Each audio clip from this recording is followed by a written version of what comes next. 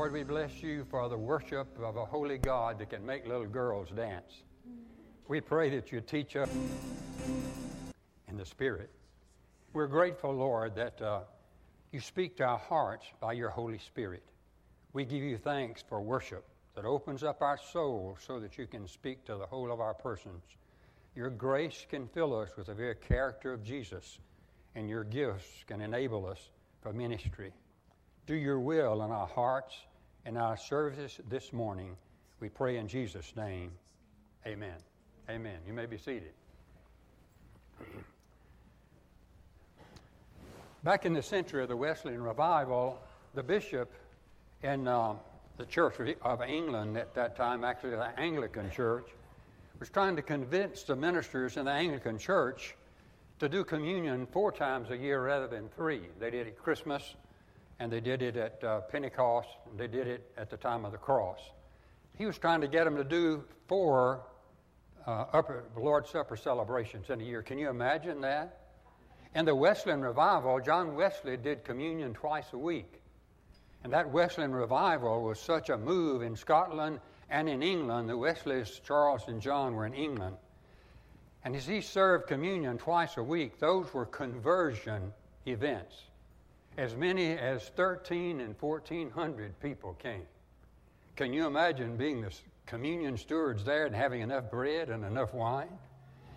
We went to one of those places, about a half of a football field, and the pulpit is up on a hill, and it's a wooden pulpit like it was at that time. And every time the weather takes its toll, they take it down and make another one just like it, the one on which John Wesley preached. And the people would come, and then he would preach, and then they'd come for communion. And they stayed until they were ready to leave because conversion was going on there. I pray God that it'll happen again in the Methodist Church. And I thank God for this time of communion every Sunday. The nearest ritual that we have was written by Costin J. Harrell, going back to the early Methodism, and the invitation came something like this. Listen carefully.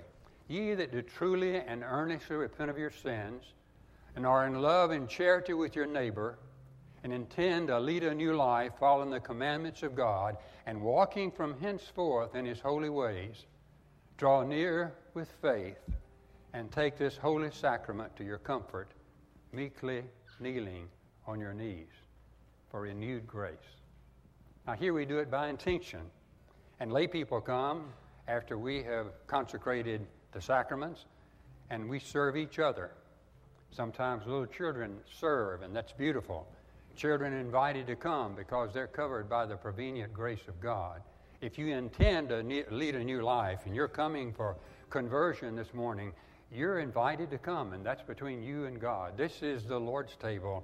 It's not a Methodist table. It's not a Wesleyan table.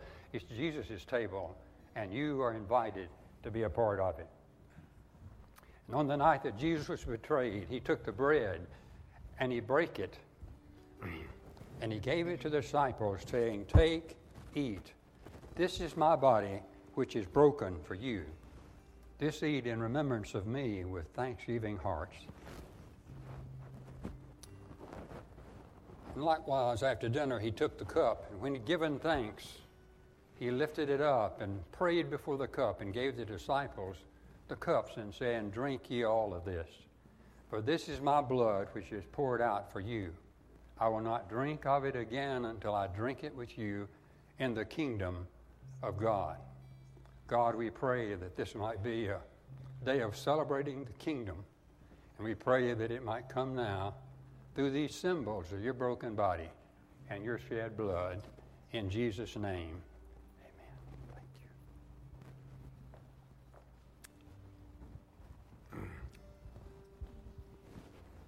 Let's pray together.